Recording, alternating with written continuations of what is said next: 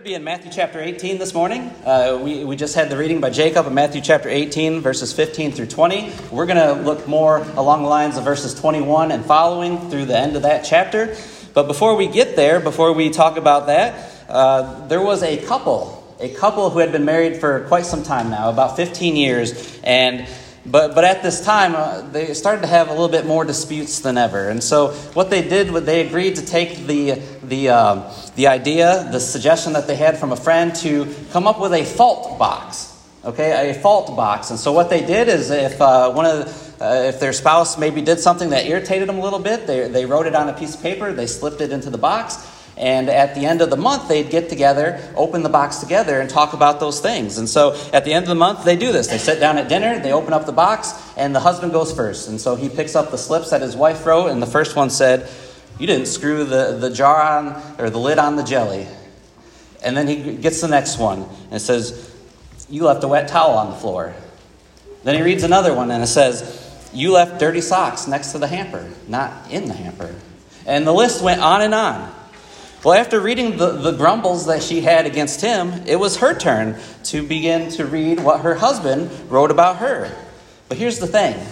Every single piece of paper that he wrote about her had the same message. I love you. See, many of us spend our lives focusing on what others have done to hurt us. But don't we love to be forgiven? Don't we all want to be forgiven? This great chapter, Matthew chapter 18, is all about forgiveness. It begins with those directions that Jacob just read to us, that if a brother in Christ or a sister in Christ sins against us, then we take these steps. We go to them in private and we talk to them about what they had done to us. And we're trying to reconcile the difference, the fault that happened between us, and we do that in private, not to embarrass them. But the Bible says, Jesus said that if you can't resolve that, then you move on to step 2. Right? You bring 1 or 2 witnesses to another meeting of sorts, and you, again, try to work things out. But again, if that brother or sister doesn't repent at that time, Jesus says in step 3, you bring it before the church.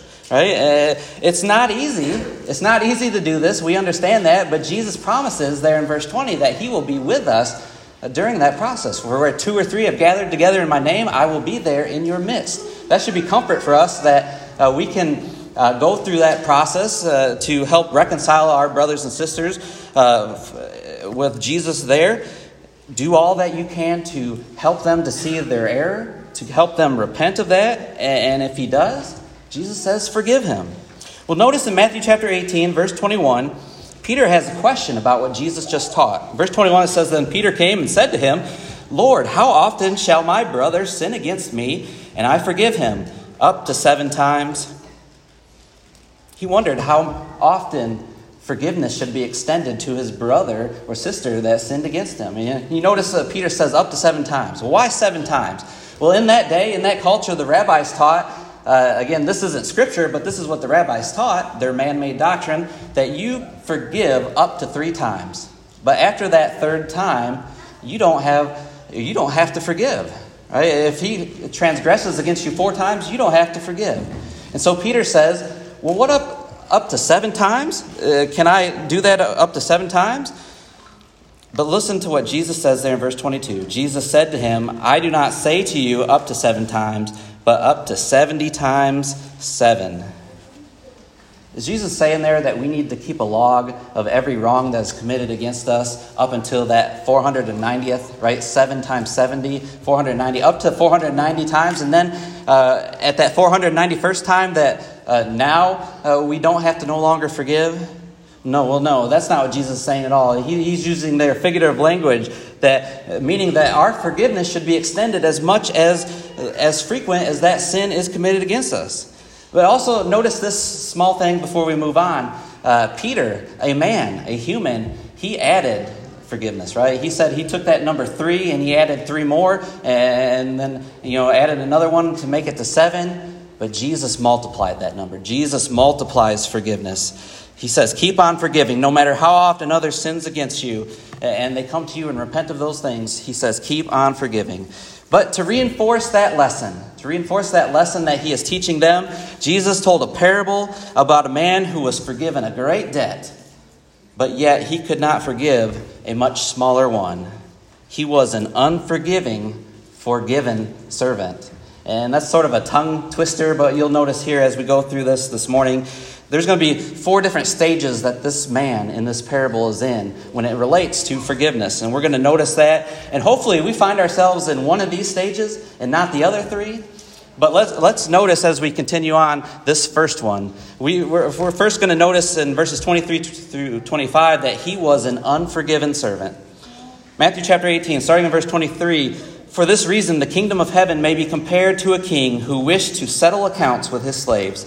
When he had begun to settle them, one was owed him 10,000 talents was brought to him. But since he did not have the means to repay, his Lord commanded him to be sold along with his wife and children and all that he had, and repayment to be made. The kingdom of heaven may be compared to a king. I think it's sort of easy for us. This is one of the more straightforward parables that Jesus gives of who the players are here. Of course, the king here represents God. The servant, the slaves, depending on what your translation says, that represents mankind. And this debt that's owed is representative of sin. And it says that the king wanted to settle accounts with his servants. You know, what immediately impresses us of this man that's brought to the king is the amount he owed. 10,000 talents. Well, how much is a talent? You know, a talent, don't think of it as a coin, as a unit of money, but it's more of a sum, a weight, a measurement. And it's somewhere around 75 pounds. Now, interestingly enough, we're not told what type of talent this is. Was it a gold talent? Was it a silver talent? You know, bronze, copper? We just don't know. But it was a talent nonetheless. And that's going to, of course, reflect the price, the value of the talent. But let's just, for instance, say that this was a silver talent. Okay, and so a silver talent in that time period, to equate to what we know, dollars and cents, would be about, a conservative estimate would be about $1,000, right? So this man owed 10,000 talents, so he's somewhere in the neighborhood of being in the debt of $10 million. You know, you try to read different commentaries on this account, and you're going to get a wide range because, again, we don't know if it was gold or silver. We don't know a lot of different things about the talent, but you can find a wide range of estimates, anywhere from $3 million to $150 million. But the idea is that this man owes a lot of money. And also consider, we even need to consider inflation from that time period till today. And so we're possibly talking billions of dollars. Right, billions of dollars this man owes the king. Again, the point is not how much he owes, but the point is that this figure staggers the imagination. See, in that time period, 1 talent could purchase a servant. In that time period, in all of Palestine, it said that the annual tax bill of all the people who lived in Palestine at that time was 800 talents. If you went and collected every amount of taxes that was owed in the land, it would come up to 800 talents a year. Again, this man owed 10,000 talents, 10 times the national debt. This man owed a debt far beyond his ability to pay. How could he owe so much, we might think? It should be impossible for this man to have gotten this far in debt. We understand that in today's society, we have credit scores, right? The lower our credit score, the higher the interest rate we're going to pay, the less amount we might be able to borrow. Borrowers aren't stupid, right? They make sure that they investigate the person that they're going to lend money to. You go to a bank and they're going to do their homework to make sure that, that you're going to be able to pay that debt back, that there's not going to be a risk factor there. How did this man get so far in debt?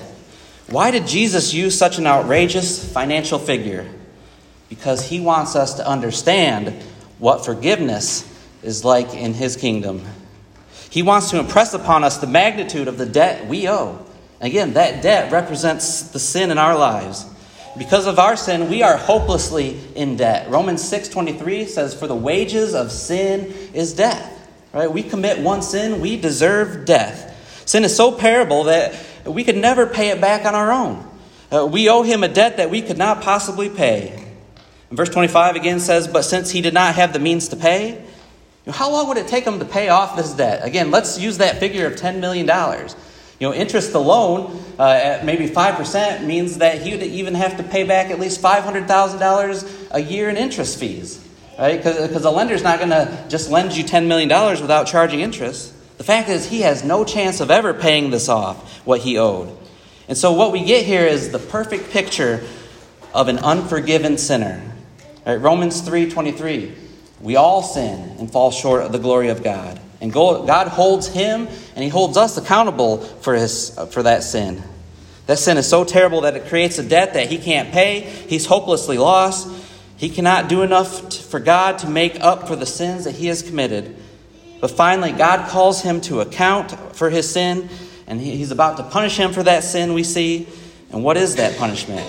Again, the wages of sin is death. Romans 6:23. That's not a physical death. That's not a physical death from this life, but that's a spiritual death. That is separation from God in eternity. But here's the important point, is that this man's story does not end here. Because we see he moves into another state as we look at verses 26 and 27. Jesus continues, "So the slave fell to the ground and prostrated himself before him, saying, 'Have patience with me, and I will repay you everything.' And the Lord of that slave felt compassion and released him and forgave him the debt." Again, the servant says, "Have patience with me. I'll pay everything." It's hard to see how he could possibly think that he was going to pay that back. And maybe that's why he throws himself at the mercy of his master. You know, that's our only choice too here this morning. We cannot have the attitude that, God is lucky to have us, or that we're going to, pay our way back by doing good works to God. But the only way that we can be saved is just like this servant, by throwing ourselves upon the mercy of our merciful God. There's a song in our songbooks that I don't know if we've ever led it, but it's called Rock of Ages. And one of the lines goes, "Nothing in my hand I bring, simply to the cross I cling." Or you remember the publican who was praying to God in Luke chapter 18. He said, "God, be merciful to me, the sinner." Right? Throwing himself before God and asking for mercy. Now, of course, you must, come to Christ in the way that God has given in Scripture, right? He wants us to hear his word and to believe it, repent of those things in our lives that are contrary to his word, and confess him and to be baptized for the forgiveness of our sins. But by doing those things, we're not striking a bargain with God. We're pleading with him humbly and entreating God for that mercy that he can only give. The Lord of that slave, verse 27, felt compassion and released him, and he forgave him of that debt. And that is great news. The king freely forgave a debt that servant could not possibly pay. And again, applied to us, that's what we refer to as grace. God forgave us far beyond what we deserve. He bestows upon us a favor which we have not earned. A good acronym to remember what grace means. God's riches at Christ's expense. Right? Grace. He canceled a debt that we never paid, that we could never pay, and that we could have no hope of ever paying. The servant, we notice, he never paid a cent back to the king, yet the king forgave him. Remember the psalmist in Psalm 103 verse 12 said, "As far as east is from the west, he has removed our transgressions from us." And also in Titus chapter 3, notice beginning in verse 5, the Bible says, "He saved us not on the basis of deeds which we have done in righteousness, but according to his mercy, by the washing of regeneration and renewing by the Holy Spirit, whom he poured out upon us richly through Jesus Christ our Savior, so that being justified by his grace, we would be made heirs according to the hope of eternal life." See, the payment that he accepts is the blood of Jesus Christ. That payment, it's that propitiation. It covers the sins that we have committed. That's how we pay for that. It's through the blood of Jesus Christ. That sounds wonderful, right? That's where we'd like this story to end, this parable to end right here. But unfortunately, the story does not end here. Let's notice the next few verses 28 through 31. "But that slave went out and found one of his fellow slaves who owed him 100 denarii. And he seized him and began to choke him, saying, 'Pay back what you owe.' So his fellow slave fell to the ground and began to plead with him, saying, 'Have patience with me, and I will repay you.' But he was unwilling and went and threw him in prison until he should pay back what was owed. So when his fellow slaves saw what had happened, they were deeply grieved and came and reported to their Lord all that had happened. We notice now that this forgiven servant is unforgiving. But that slave went out and found one of his fellow slaves. There's a show that maybe you're familiar with, Different Strokes. And you remember Arnold would always have that catchphrase, what you talking about, Willis? I think that's kind of what we're thinking when we read this story at this point. It's like, are you kidding me? You have just been forgiven this great debt, and now you're going out and you're finding a person that owes you 100 denarii, and you're choking him and you're dragging him into prison because he owes you. This man was forgiven. He should have been forgiving of others. What if someone came to you and said, listen, I'm going to pay off your mortgage. I'm going to pay off your car loans. I'm going to pay off your student loans. All of these things for life, and all of your family members, and all of the next 10 generations of your lineage. How great would that be? But again, that compares nothing to what this master did for this man. Or think of, have you ever paid it forward to someone? You get in line at a fast food restaurant, and when you drive up there, you notice that someone has paid for your meal. Well, how do we react to that? A lot of times we're going to be like, well, I'm going to do it for the next person. Right? It's contagious. You see people opening the doors for people, and so when it's your turn to get to the door, you hold the door open for others. It's a contagious feeling. That should be that man's feeling right now, that he has just been forgiven of such a great debt, but yet he can't forgive this man. But immediately we notice he pounced upon that man who owed him something. Right? We're not talking 10,000 talents, but he grabbed him by the neck, started choking him. Pay me what you owe. Fact is, he only owed 100 denarii. 100 denarii. Remember, one denarii is basically a daily wage. You work in the fields, and you come to your employer, and you get 1 denarii, 1 coin. And so this man owed about 100 denarii, 100 days of wages, about 4 months worth of wages. Again, putting that into today's economic terms, this is maybe $20. That's nothing to sneeze at. Right? I'd love to have a $20 bill in my pocket right now.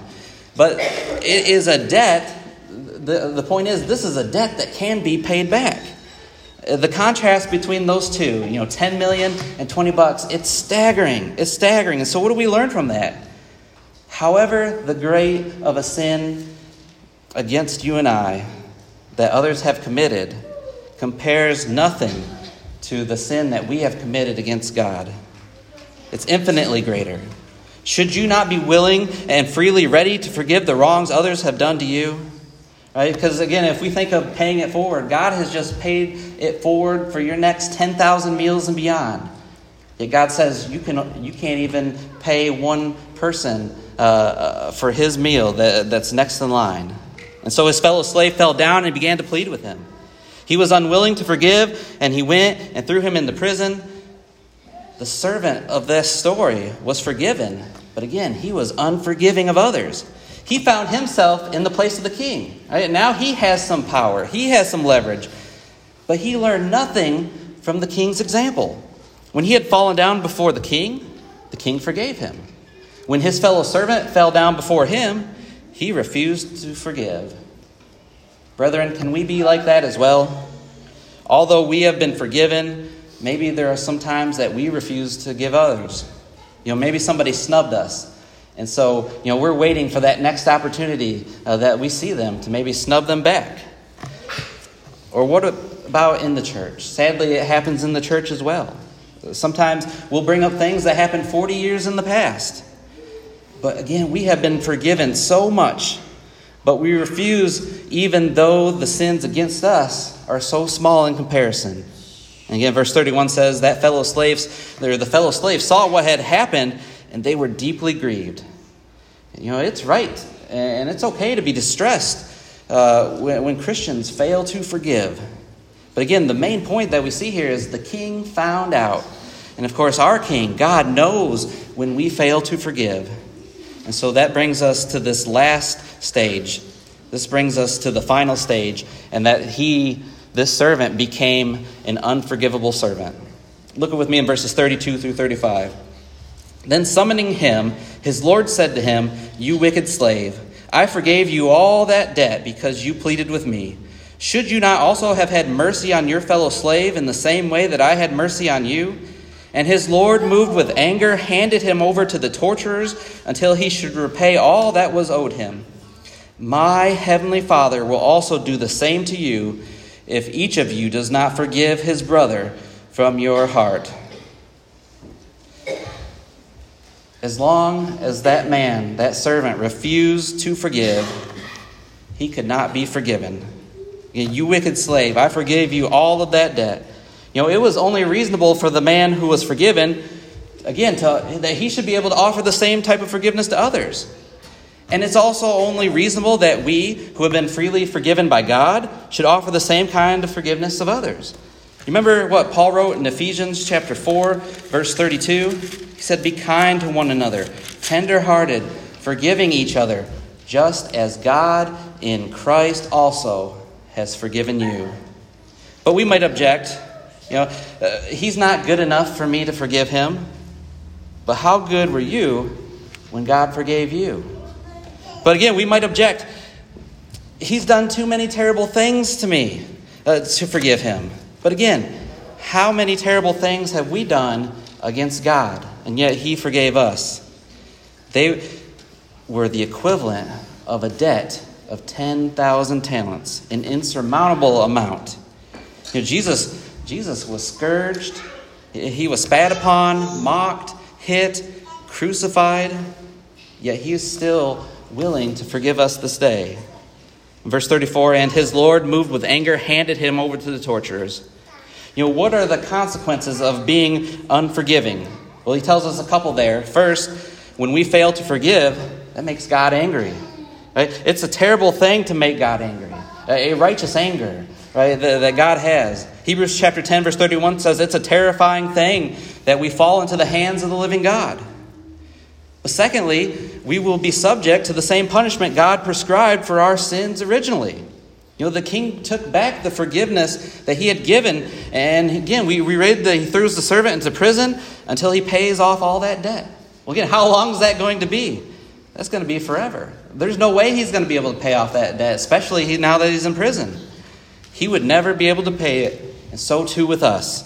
When we fail to forgive, we are subject to that same penalty, eternal punishment. Some of us would rather hang on to, again, bitterness and something that happened 40 years ago than, as Jesus said, and be handed over to the torturers than to forgive them from your heart. In verse 35, "So shall my heavenly Father also do to you." Let me read verse 35 one more time, because I think it's one of those verses that hopefully will stick with you. Because again, he finishes this parable, this lesson, by saying, "My heavenly Father will also do the same to you if each of you does not forgive his brother from your heart." Talk about a motivational verse. That should be a life-changing verse. That should make us think that if I have anything against my brother or sister, or they have anything against me, that we need to work things out. Because I don't want to be handed over to the torturers one day. God's forgiveness of us is dependent on our forgiveness of others. And our forgiveness must be from the heart. Again, it's not lip forgiveness, but it's heart forgiveness. It's a change of mind. It's a godly sorrow. And if we refuse to forgive, God says we will not be forgiven. But we've spoken this morning of 4 stages of this story of the servant. Again, first, that he was unforgiven, but by the mercy of his master, he went and was forgiven. But as a forgiven servant, he went too far and became unforgiving to those around him. And because of that, Jesus says he's unforgivable.